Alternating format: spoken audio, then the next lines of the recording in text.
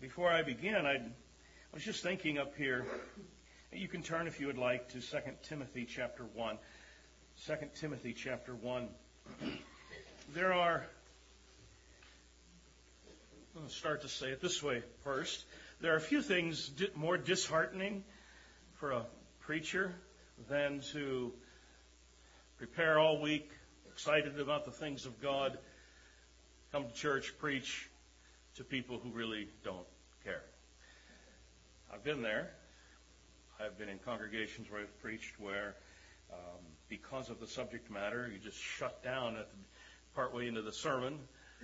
It's quite an experience. If you've preached for very long at all, you begin to read a congregation, you know things that are happening and whatnot. And all of that to say, there are a few things as encouraging for a preacher than to spend that time excited about the things of God, come to a congregation to share it, only to find the congregation just loves it and responds and their hearts resonate with it as well.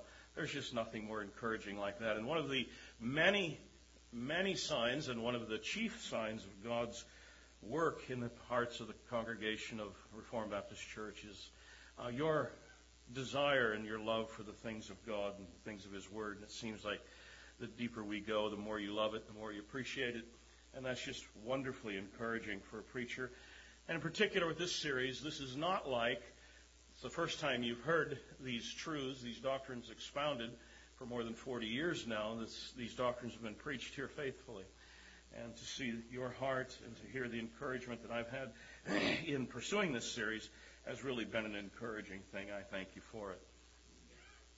2 Timothy chapter 1. If you'll turn back, keep your hand there, turn back just a couple of pages to 1 Timothy chapter 1. And I'll begin with verse 12. 1 Timothy 1, verse 12. I thank Him who has given me strength, Christ Jesus our Lord, because He judged me faithful, appointing me to His service. Though formerly I was a blasphemer, persecutor, an insolent opponent, but I received mercy because I had acted ignorantly in an unbelief. And the grace of our Lord overflowed for me with the faith and love that are in Christ Jesus. The saying is trustworthy and deserving of full acceptance, that Christ Jesus came into the world to save sinners, of whom I am foremost. But I receive mercy for this reason, that in me, as the foremost, Jesus Christ might display His perfect patience as an example to those who were to believe in Him for eternal life. To the King of ages, immortal, invisible, to the only God be honor and glory forever and ever. Amen. In 2 Timothy chapter 1, I'll read beginning with verse 8. Therefore, do not be ashamed of the testimony about our Lord, nor of me, His prisoner, but share in suffering for the gospel by the power of God, who saved us and called us to a holy calling, not because of our works, but because of His own purpose and grace, which He gave us in Christ Jesus before the ages began, and which now has been manifested through the appearing of our Savior, Christ Jesus, who abolished death and brought life and immortality to light through the gospel, for which I was appointed a preacher and apostle and teacher, which is why I suffer as I do. But I am not ashamed, for I know whom I have believed, and I am convinced that He is able to guard until that day what has been entrusted to me. Let's bow for prayer.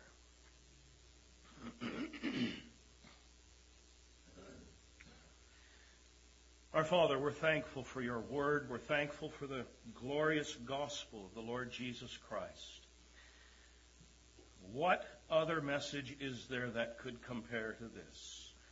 That our God has come to our rescue. The God against whom we have sinned has in mercy sent His own Son to bear the punishment, the guilt, the curse of our sin in our place, so that we may be restored to fellowship with Him. We're thankful for these truths that illumine the gospel so for us. We learned last week what a dreadful, helpless condition is ours. We look forward to the rest of this series as we see how you have in grace acted on our behalf to our salvation. Father, we thank you for these truths. We thank you for revealing them to us. We pray that you will make us better worshipers because of them. We ask in Jesus' name. Amen. The title of the message this morning is Who Chose Whom? Who chose whom? Or the Doctrine of Unconditional Election.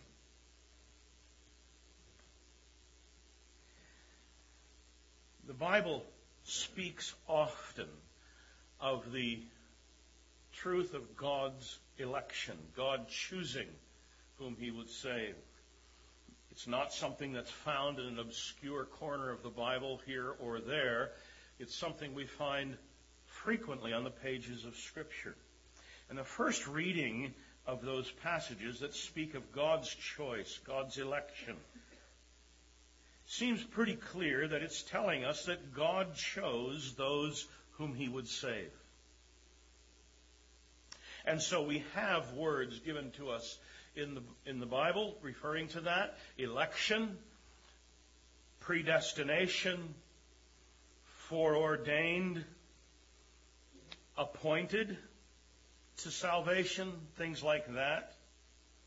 And as I say, the first reading of all of these passages seems pretty clear to say God chose whom he would save. Now, because of the rather instinctive human perception that such a thing is just fundamentally unfair, as you could imagine, if you're not already aware, much discussion has arisen over these doctrines. And it's not just in our day, but for centuries past as well. This has been quite the discussion among many Christians. And so we have alternative explanations of election that have been offered. The most common of which is, well, God looked ahead and he saw who would believe, and seeing who would believe, he chose them. Which, of course, if you think about it very long, begins to resemble not election being God's choice, but, after all, our choice. God looked ahead, saw who chose him, and so he chose them. And that's, without question, the prevailing sentiment today among broad Christendom. And so we have some terminology that has developed over the doctrine.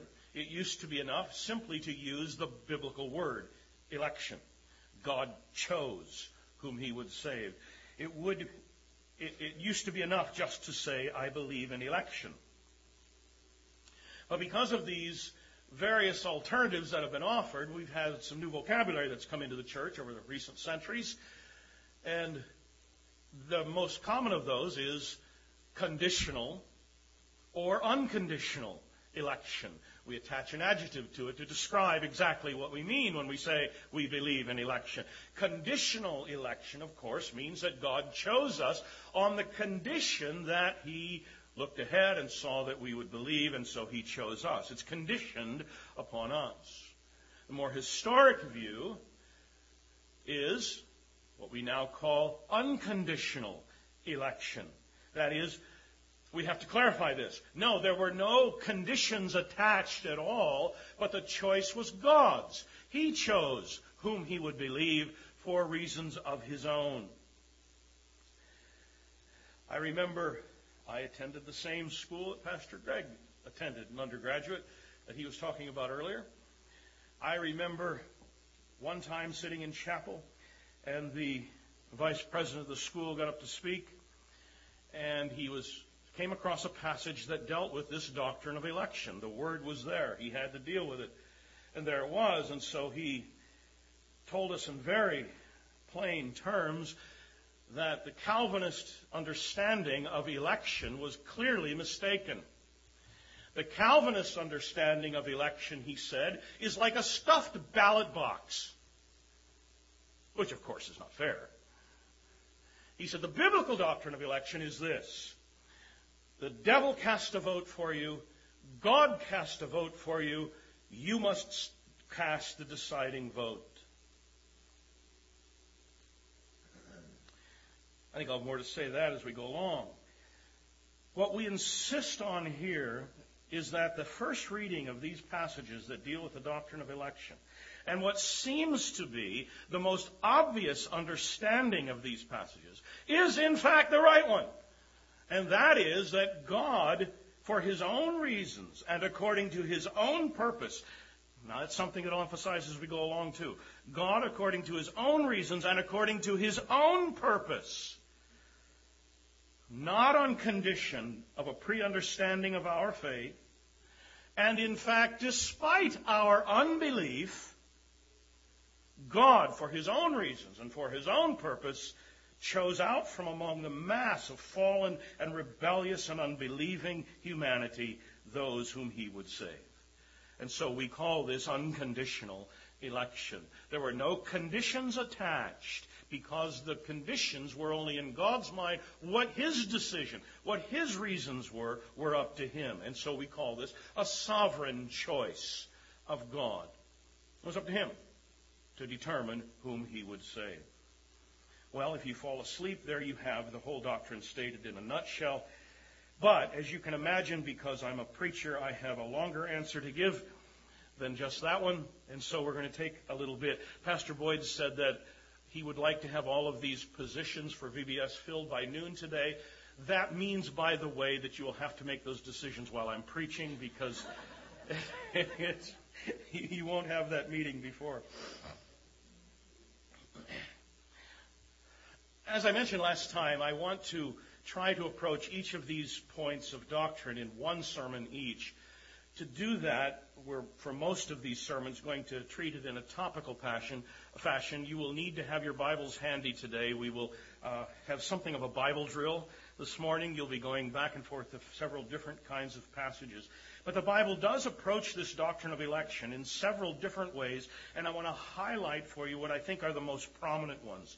Number one, it approaches the doctrine of election from the standpoint of the sinfulness of the human heart. That is, we believe in unconditional election because of the sinfulness of the human heart. Now, this takes us back to what we saw last time, and that's why we so often begin this whole discussion with the topic of total depravity.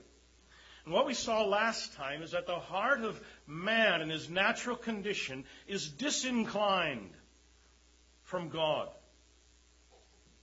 It's summarized well for us in 1 Corinthians chapter 2, verse 14, where the apostle says, the things of God are foolishness to the natural mind. The natural mind cannot understand the things of God. They're foolishness to him. Neither can he know them. And there's that statement of ability. Neither can he know them. We find it in Romans chapter 8. The natural mind is at enmity with God. It cannot be subject to the law of God. It cannot be. And we saw several passages to this effect.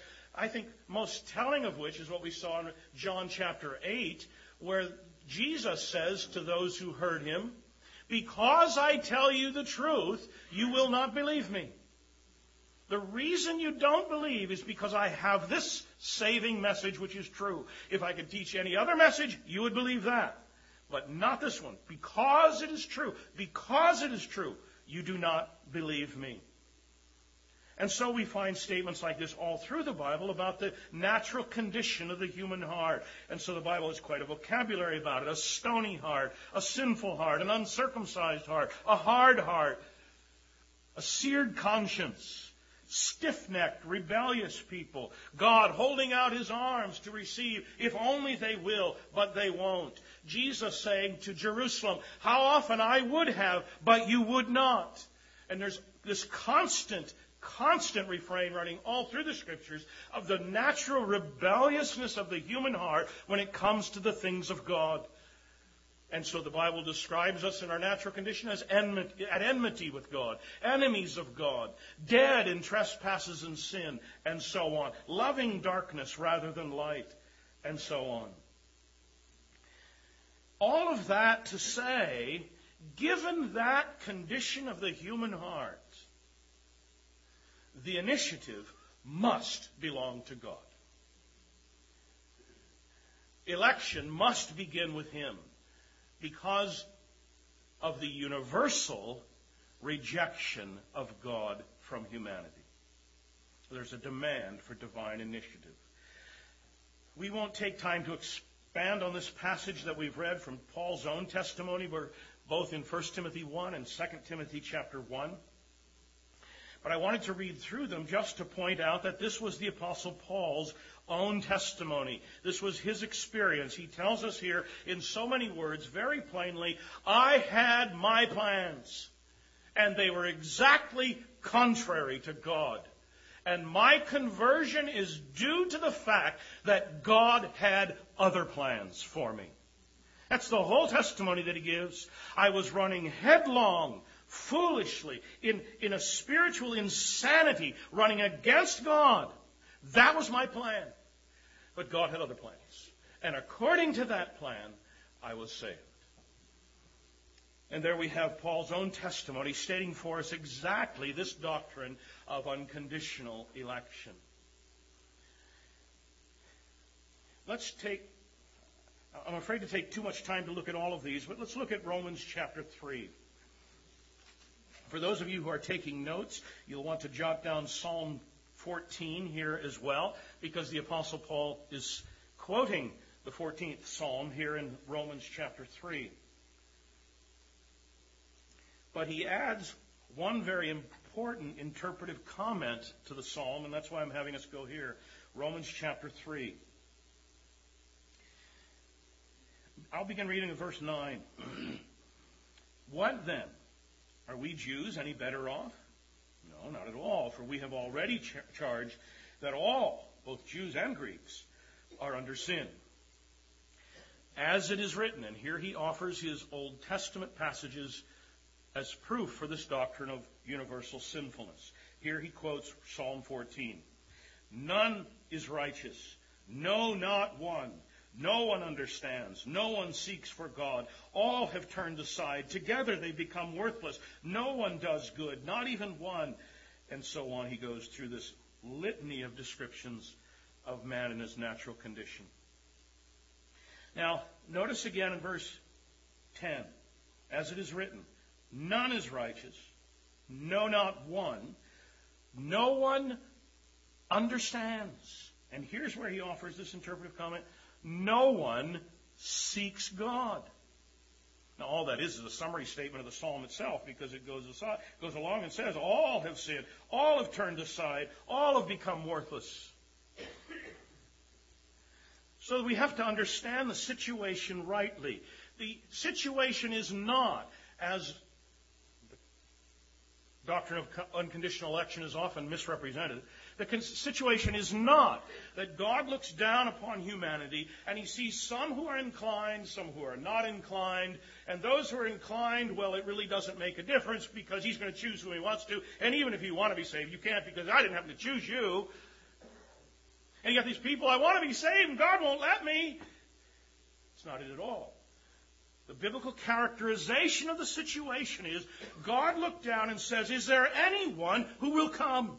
Anyone who will come. I'll have anyone who comes. Anyone. And to a man, we have said no. None seek after God. And at that point, God can say,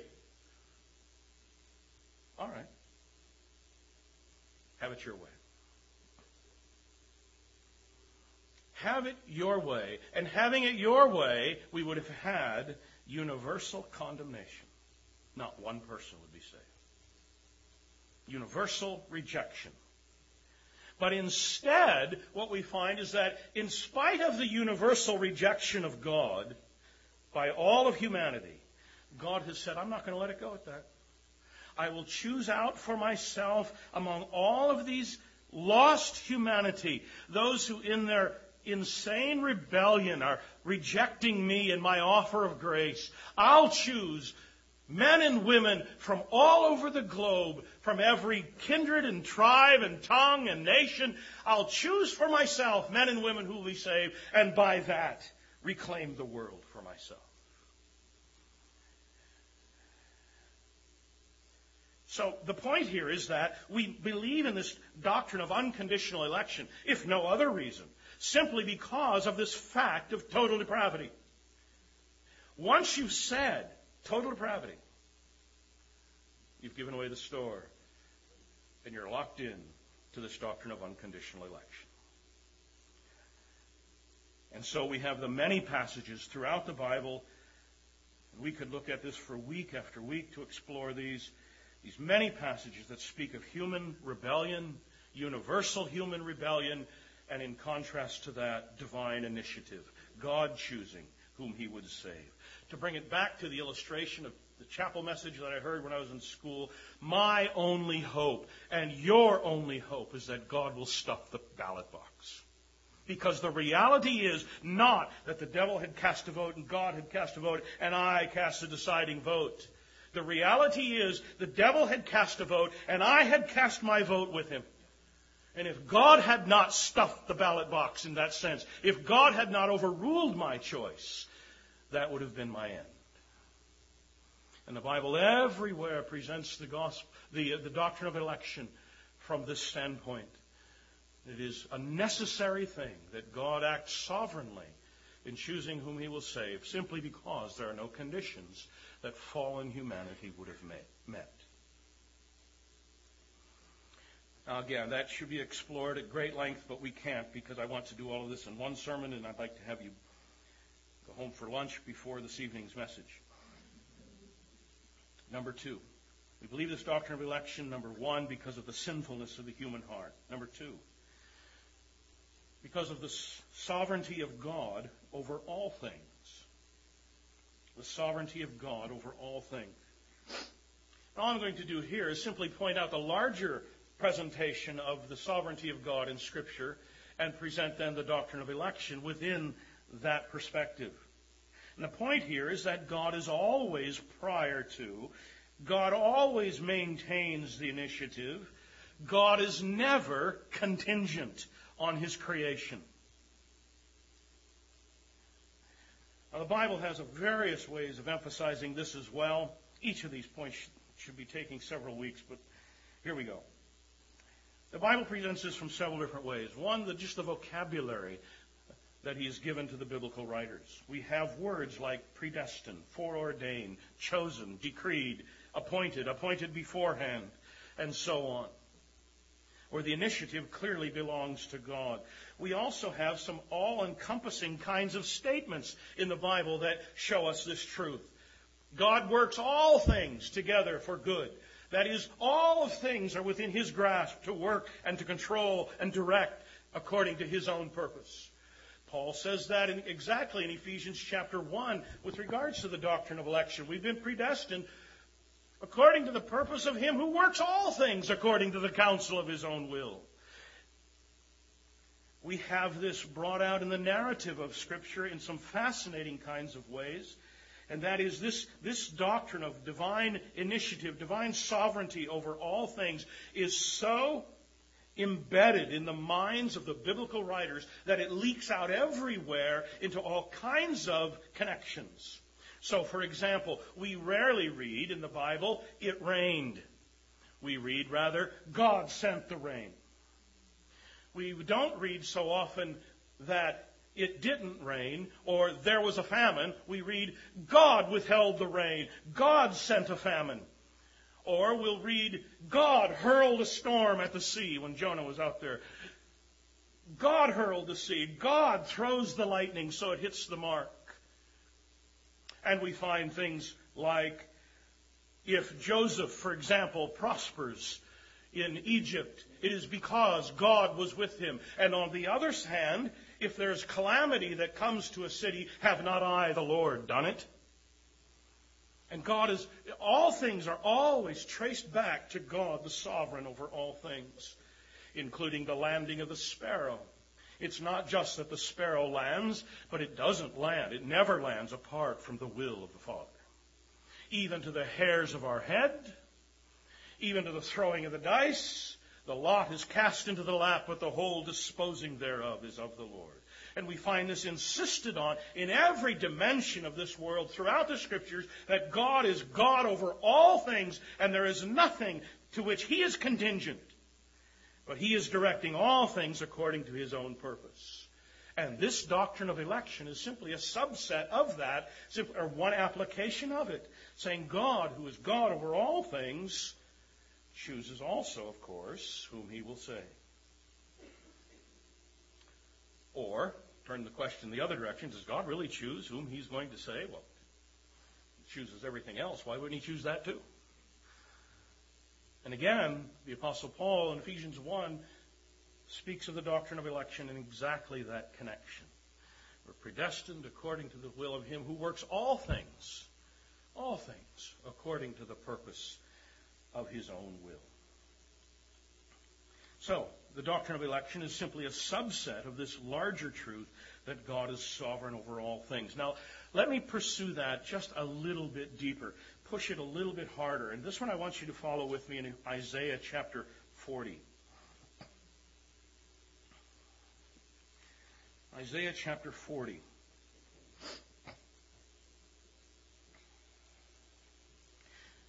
Many of you will remember this passage as one that is wonderfully descriptive of the majesty and the sovereignty of God over all things.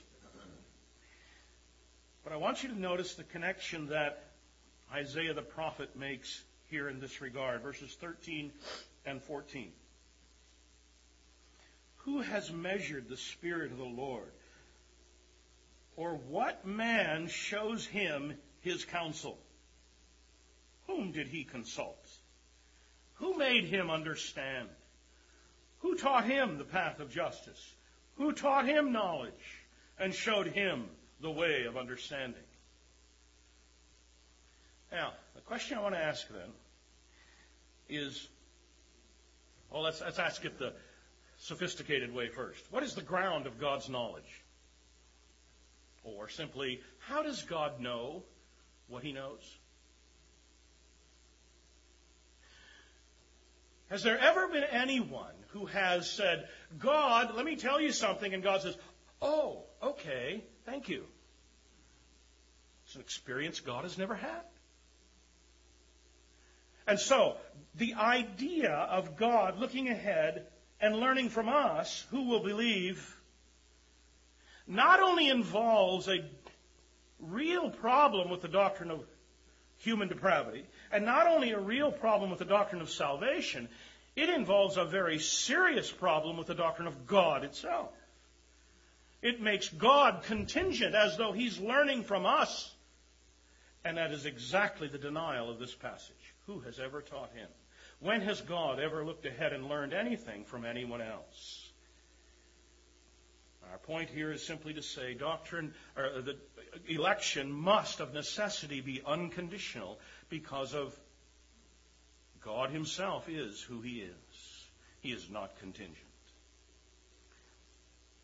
All right. We believe the doctrine of unconditional election because of the depravity of the human heart, because of the sovereignty of God over all things, and then narrowing that just a little bit more, number 3, because salvation is presented in Scriptures as the outworking of a divine purpose. Salvation as the outworking of a divine purpose. Our point here is simply to say that salvation is not presented in Scripture. It is exactly not. In fact, it is denied that salvation would ever be something that was willy-nilly accomplished. Oh, he happened to believe. Oh, he happened to believe. She happened to believe. And so they happened to be saved. But rather, those who believe are continuously presented to us in Scripture as believing as a result of a divine purpose to save them. That's Paul's testimony exactly that we saw in 2 Timothy chapter 1 and verse 9. He has chosen us according to His own purpose. Or Romans chapter 8, verse 28. All things work together for good to those who love God, to those who are the called according to His purpose. And this is what we have all through the Scriptures, where we have both the negative, the denial that it was ever because of our initiative, but always and only because God has made the move according to a purpose that He had in eternity past. So I've mentioned 2 Timothy chapter 1 and verse 9. Let's look at some more. Look at John chapter 6. John chapter 6. We'll look at a few verses here.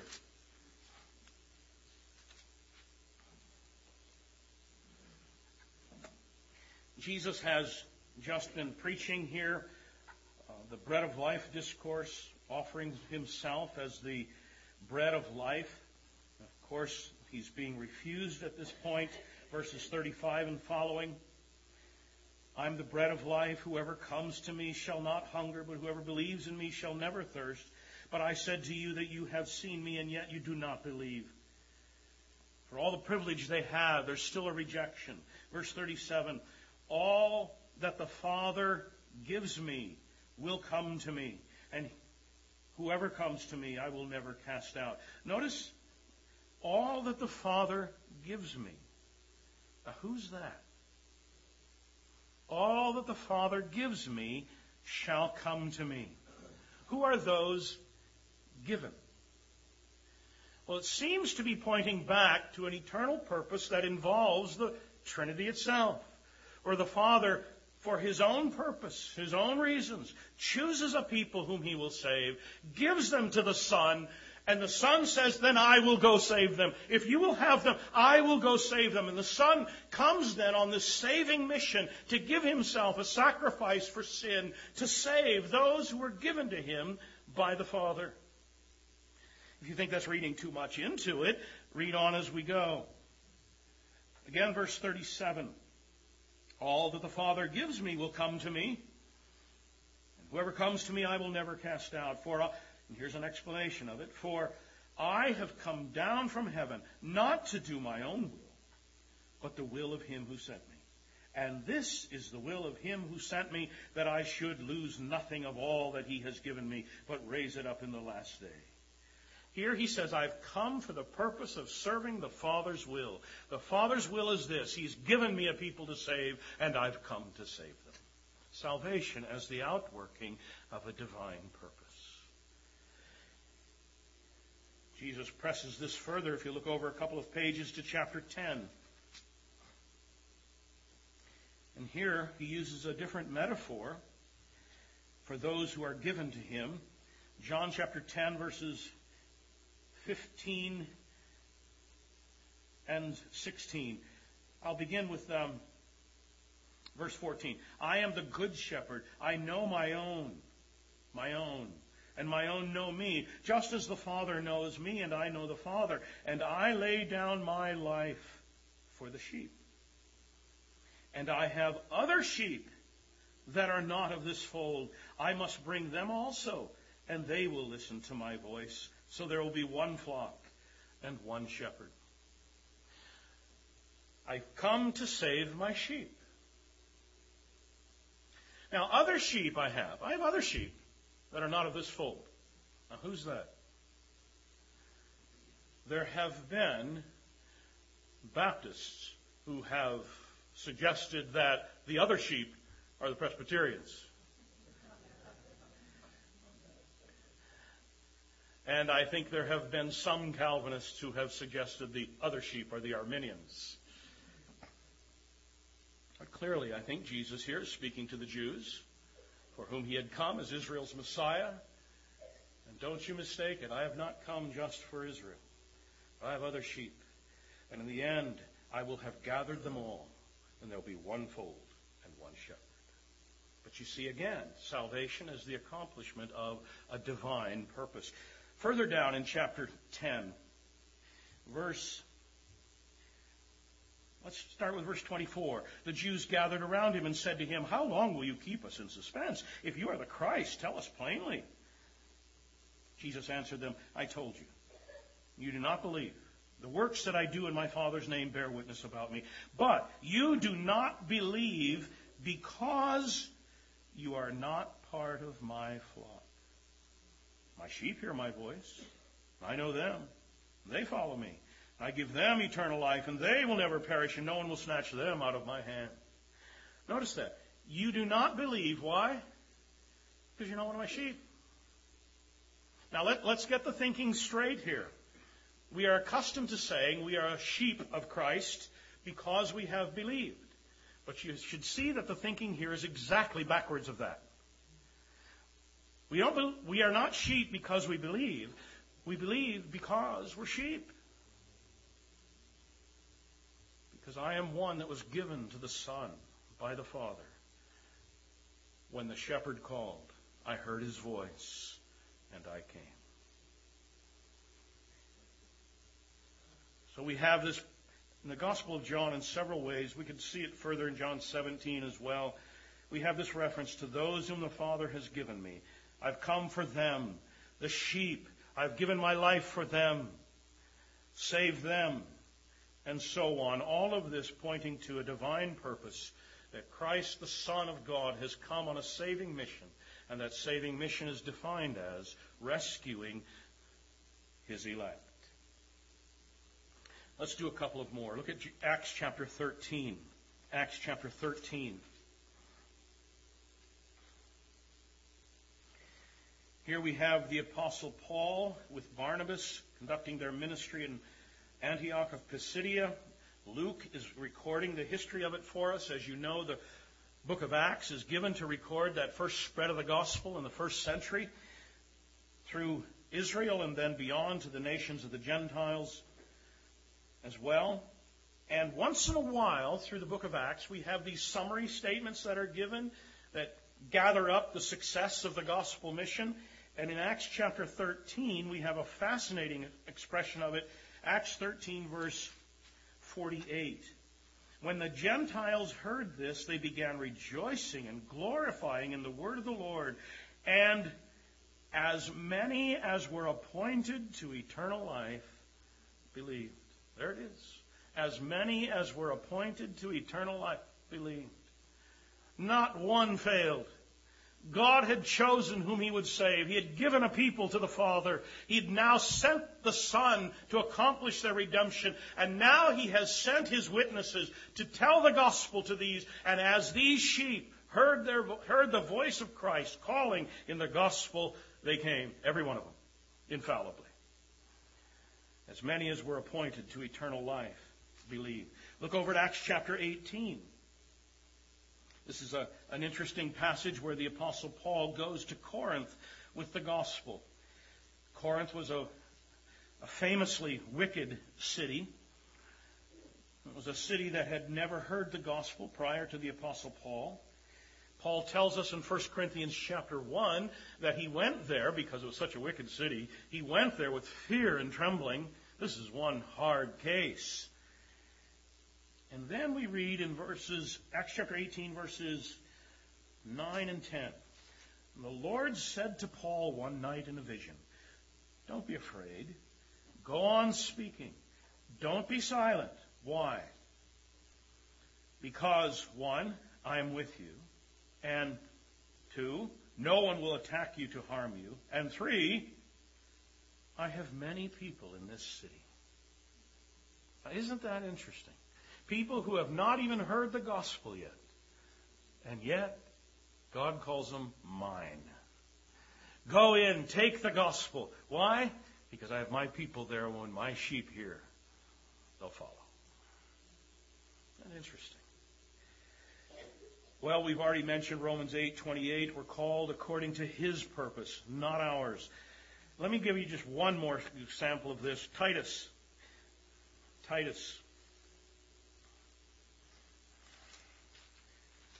Chapter 1.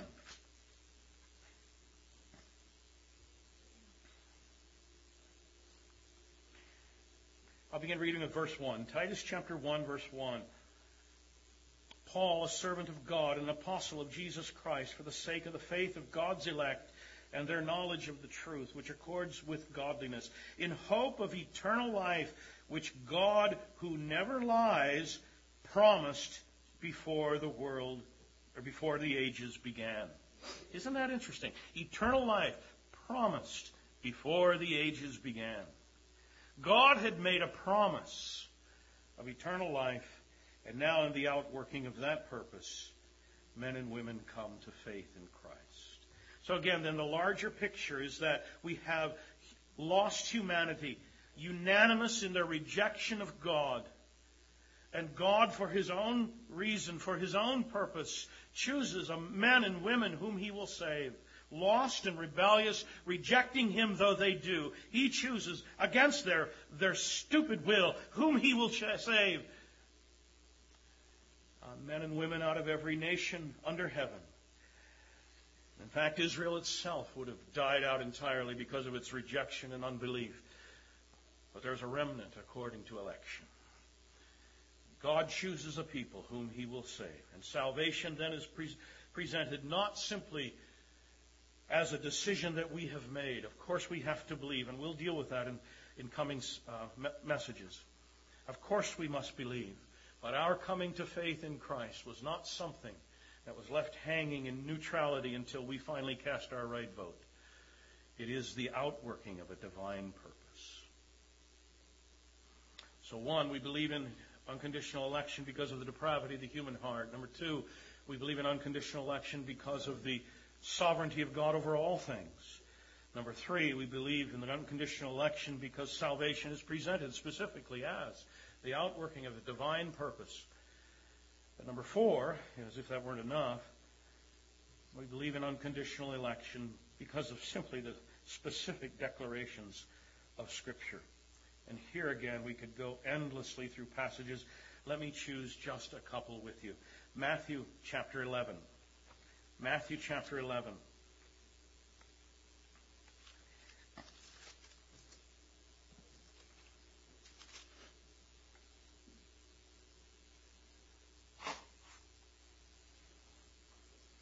Matthew chapter 11, beginning with verse 25.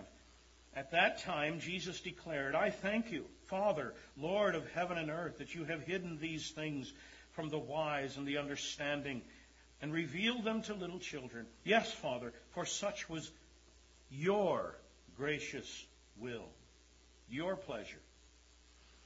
27. All things have been handed over to me by my Father. No one knows the Son except the Father. And no one knows the Father except the Son. And anyone who happens to opt in. That's not what it says, is it? No one knows the Father except the Son. And anyone to whom the Son chooses to reveal Him. All authority has been given to Christ over all, so that He will accomplish this mission given to Him by the Father, to save those who have been given to Him. John chapter 15. This is a very simple statement of the fact. John chapter 15 and verse 16. Jesus here is speaking to His disciples. He is speaking of their need of Him. He is about to expand on the world's rejection of them because of their message, because of the universal depravity of humanity, that they will not find a happy reception to their gospel message. Jesus comforts them in the fact that it is Christ that they hate, not just them. And so there's this great difference between the disciples and the world. And He says in verse 16 to His disciples, you did not choose me, but I chose you and appointed you that you should go and bear fruit, and that your fruit should abide. Now here we have a simple statement. You did not choose me. I chose you.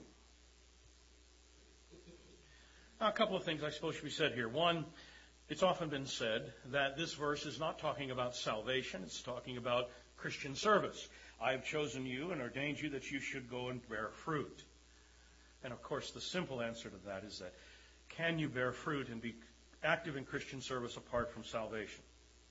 Of course, this entails salvation, whatever else is involved. Let's ask another question here. Jesus says, you did not choose me. Did the disciples choose to follow Jesus? That's a trick question. Oh, yeah, they did. Of course they did. Of course they chose to follow Jesus. Well, then what is this? It's what we call a comparative negative. Comparative negative. Not an absolute negative. It's a comparative negative. And what Jesus is obviously saying is, it was not your choice of me that determined my choice of you. It was my choice of you that determined your choice of me. I don't know how a verse could be any plainer than this one. You have not chosen me. I have chosen you. We've read already this morning through Romans chapter 9. You'll want to note several verses from that chapter to this doctrine. We will have to put that for another time. Romans 11 and verse 5 is another you could jot down. Let's look at 1 Thessalonians chapter 1. 1 Thessalonians chapter 1.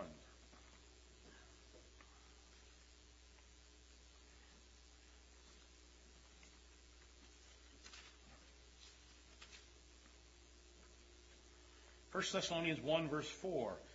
For we know, brothers, loved by God, that He has chosen you. Isn't that interesting? We know that He's chosen you. How do we know that? Because our gospel came to you successfully. Isn't that interesting? I know from the fact that you believed that you've been chosen. That is to say, our belief is contingent upon His choice. Our choice contingent upon His. If you'd like to jot down James chapter 2 and verse 5, we have it again. 1 Corinthians chapter 1, that we'll see in a coming message. Paul deals with it at some kind of length. One more point quickly before we go. We believe this doctrine of election because of the depravity of the human heart. We believe it because of the sovereignty of God over all things. We believe it because salvation is presented everywhere in the Bible as the outworking of a divine purpose. We believe it because of specific declarations all through the Scriptures. And now number 5, because salvation is presented in the Scriptures as designed first to glorify God. Salvation is designed first to glorify God. Into Ephesians chapter 1.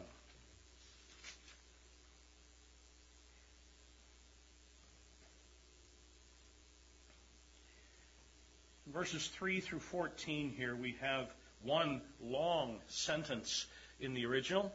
It's been broken up for our English reading in several sentences, but in the English, in the Greek, there's one sentence running from verse 3 through verse 14. And in this long sentence, the Apostle Paul is outlining for us the reasons why we should praise God, the blessings that we have received from God. And so in the first verses, he talks about blessings from the Father, then blessings from the Son, then blessings from the Spirit. But let's just notice let's begin with verse 3.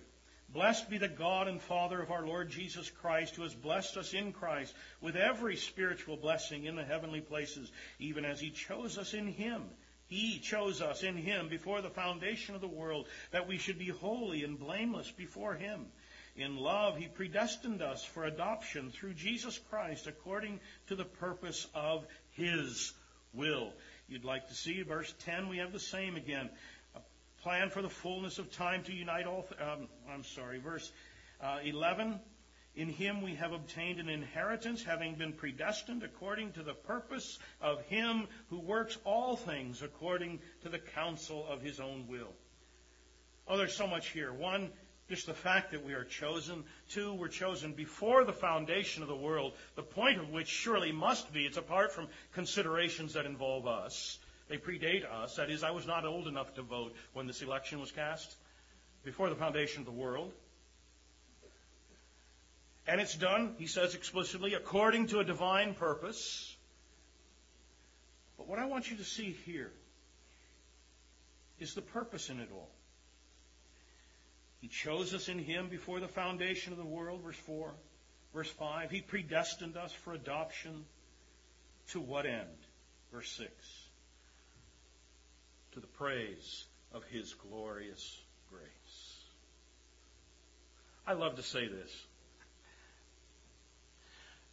Your salvation in its first instance has nothing to do with you. Did you know that? Oh, I just love that. My salvation in its first instance has nothing to do with me. It is designed first of all to honor God, to show off His grace, to show off His mercy. We find that in chapter 2, verse 7. Paul says that kind of thing again. He's raised us up, verse 6, raised us up in Christ, seated us with the heavenlies. Why? So that, verse 7, so that in the coming ages He might show the immeasurable riches of His grace and His kindness toward us in Christ. That is, God has an overriding purpose in saving us. It is not simply for our good, but to accomplish by our salvation His own glory. He has done this for the praise of His glorious grace. As a display of His grace, He has saved sinners who unanimously have rejected Him. That is to say, God saves, but only in such a way that He receives all of the glory and the credit for it. He won't have anyone saying, boy, pat myself on the back. Glad I made that choice. He won't have it. Paul deals with this at length in 1 Corinthians chapter 1. He has done all of this for the sole purpose that he who glories, let him glory in the Lord. In other words, this doctrine drives us. It drives us to see that salvation really is, in every dimension, really is by grace. In it we find a display of the goodness of God. And that was its first intention. And all of that is to say, election, this doctrine of election, and an understanding of this doctrine of election ought to serve as a great incentive to worship. And in fact, it has long struck me as odd how this doctrine has come in our day to be something fought over. In a lot of churches, you find this doctrine presented only to argue against it, to explain it away more than explain it. And I will say in a lot of Calvinist churches, I have seen it where this doctrine of election is used more as a club to beat the Arminians over the head with. What you find in the New Testament is this doctrine is found as the ground of worship, and always you find it mentioned, and then people breaking out in doxology. Praise to God for His goodness in choosing me. For the Apostle Paul in 1 Timothy 1 and 2 Timothy 1, this was singled out as an expression of praise to God. In 2 Thessalonians chapter 2 and verse 13, the apostle emphasizes this: brothers, we ought always to give thanks to God because He has chosen us. Ephesians chapter 1 here, He has done this to the praise of His glorious grace. The apostle Peter writes his first letter to those who are exiled from their homeland, the dispersion, people gone, oppressed and suffering. He says, cheer up. You've been chosen. You're one of God's elect. The Apostle John in 1 John chapter 3 and verse 1 just revels in this. Beloved, what kind of love has been shown to us that we should be called the children of God? And we are. Who are we to receive this? And everywhere in the Scriptures, this is presented to us as the ground of praise and worship to God. There's something profoundly humbling about this doctrine. To learn that it really does have nothing to do with me. This is all about Him. He has chosen whom He will save, and He has chosen men and women from all over the world to rescue them from their unbelief, in order that He will display His own goodness and grace for all the ages.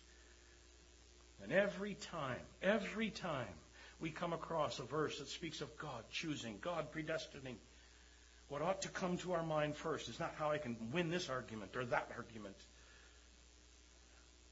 What ought to come to our mind is just the wonder that He chose me.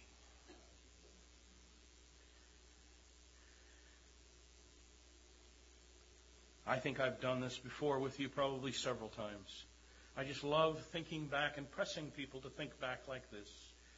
Why are you saved? Why are you saved? This is the question that my dad presented to me. I was a sophomore in college. Of course, nobody knows more than a sophomore in college, especially if you've read a book, and I'd read a book. My dad said, "Fred, you're saved, aren't you?" "Yeah, I am." "Our neighbor across the street isn't." "Right?" I said, "Yeah." He said, "Why are you saved and he's not?" Sophomore, I know the answer to that. "Because I believed." "Yeah, that's right," he said. "Why'd you believe and he didn't?" And I was left without an answer, and so he pushed it. "Are you smarter than him?" "Oh, I'm a sophomore in college." I knew that wasn't it. "Are you better than him? Are you less depraved? Your heart not as defiled as his?" In a moment, it occurred to me that I'm saved because God did something for me that he's withheld from others. Why are you saved? Saved because I believe. That's right. Why did you believe? Well, because somebody presented the gospel to me. Good. Okay. Why did someone present the gospel to you? Well, because God sent a witness. Okay. Why did God send a witness? Well, because he had chosen to save me. Why did he choose to save you? And there's no answer given to that question. That one's hidden in the mysteries of God. The door of revelation is closed there, and there we learn to worship. God has chosen me for purposes of his own. Just a word quickly to you who are not saved. You have not yet bowed the knee to the Lord Jesus. This ought to be a frightening doctrine. It ought to be frightening. In your own heart, you know your sin. In your own heart, you know your guilt. And you know you can't help yourself. And you know, because you've heard, that there is only one Savior who can rescue you from your sin, and that is the Lord Jesus. Don't dare let that thought form in your heart. I'll take care of it some other time. I'll get saved when I want to get saved. This is not in your hands. Your only hope is divine mercy. And if hearing this doctrine should cause any reaction at all, any response at all from you, it ought to be to drive you to your knees and beg God for mercy.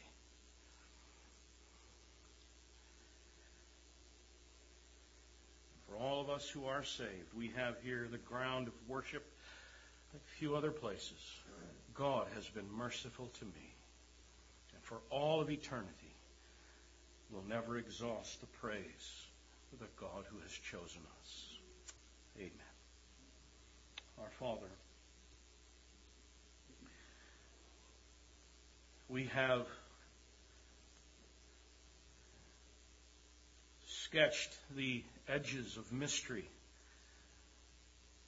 this morning. And for all of the mystery that is left, still there is so much that has been revealed that causes us to rejoice. Lord, forgive us for any kind of pride.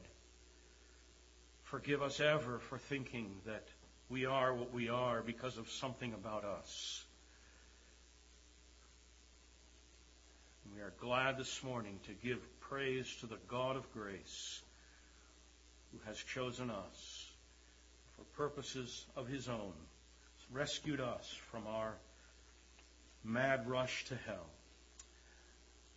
We pray that this will be, for all of us, a new revolution in our devotional life, where every time we bow our head, we're struck with the awesome thought that we are coming to you because you have come to us. We thank you in Jesus' name. Before we have our closing, Bob was pointing us announced a bit earlier, we do need to have what we think will be a brief and special business meeting. We want to just, as a courtesy, to give any who are not members of the Reformed Baptist Church the right to leave if you need to leave. We are asking you to leave. We know that some like to observe the church doing its business, and so let me take a count, first of all, of those members who are 18 years of age and older of Reformed Baptist Church. If you could signify by raising your right hand.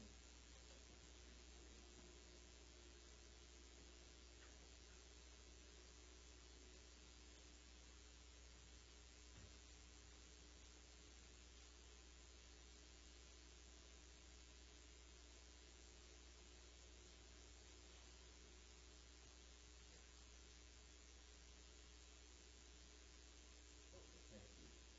We get a count of 56. We know that the quorum is at the pulpit area for those who are members 18 years of age and able to attend. This excludes shut-ins and those away from college and so forth. So we certainly have a quorum this morning.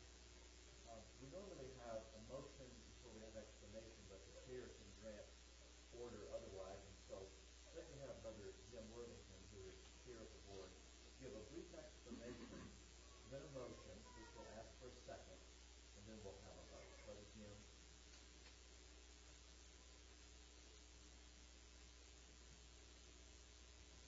I'm going to make a motion to authorize the deacons to spend the money. And the background that I'd like to give to you is the motion is going to be to request to authorize the deacons to spend up to $15,000 on repair of the outside of the church building plus landscaping. I want to take a quick step backwards. If you remember at our last business meeting, I said that the deacons would probably be coming before the congregation with contributions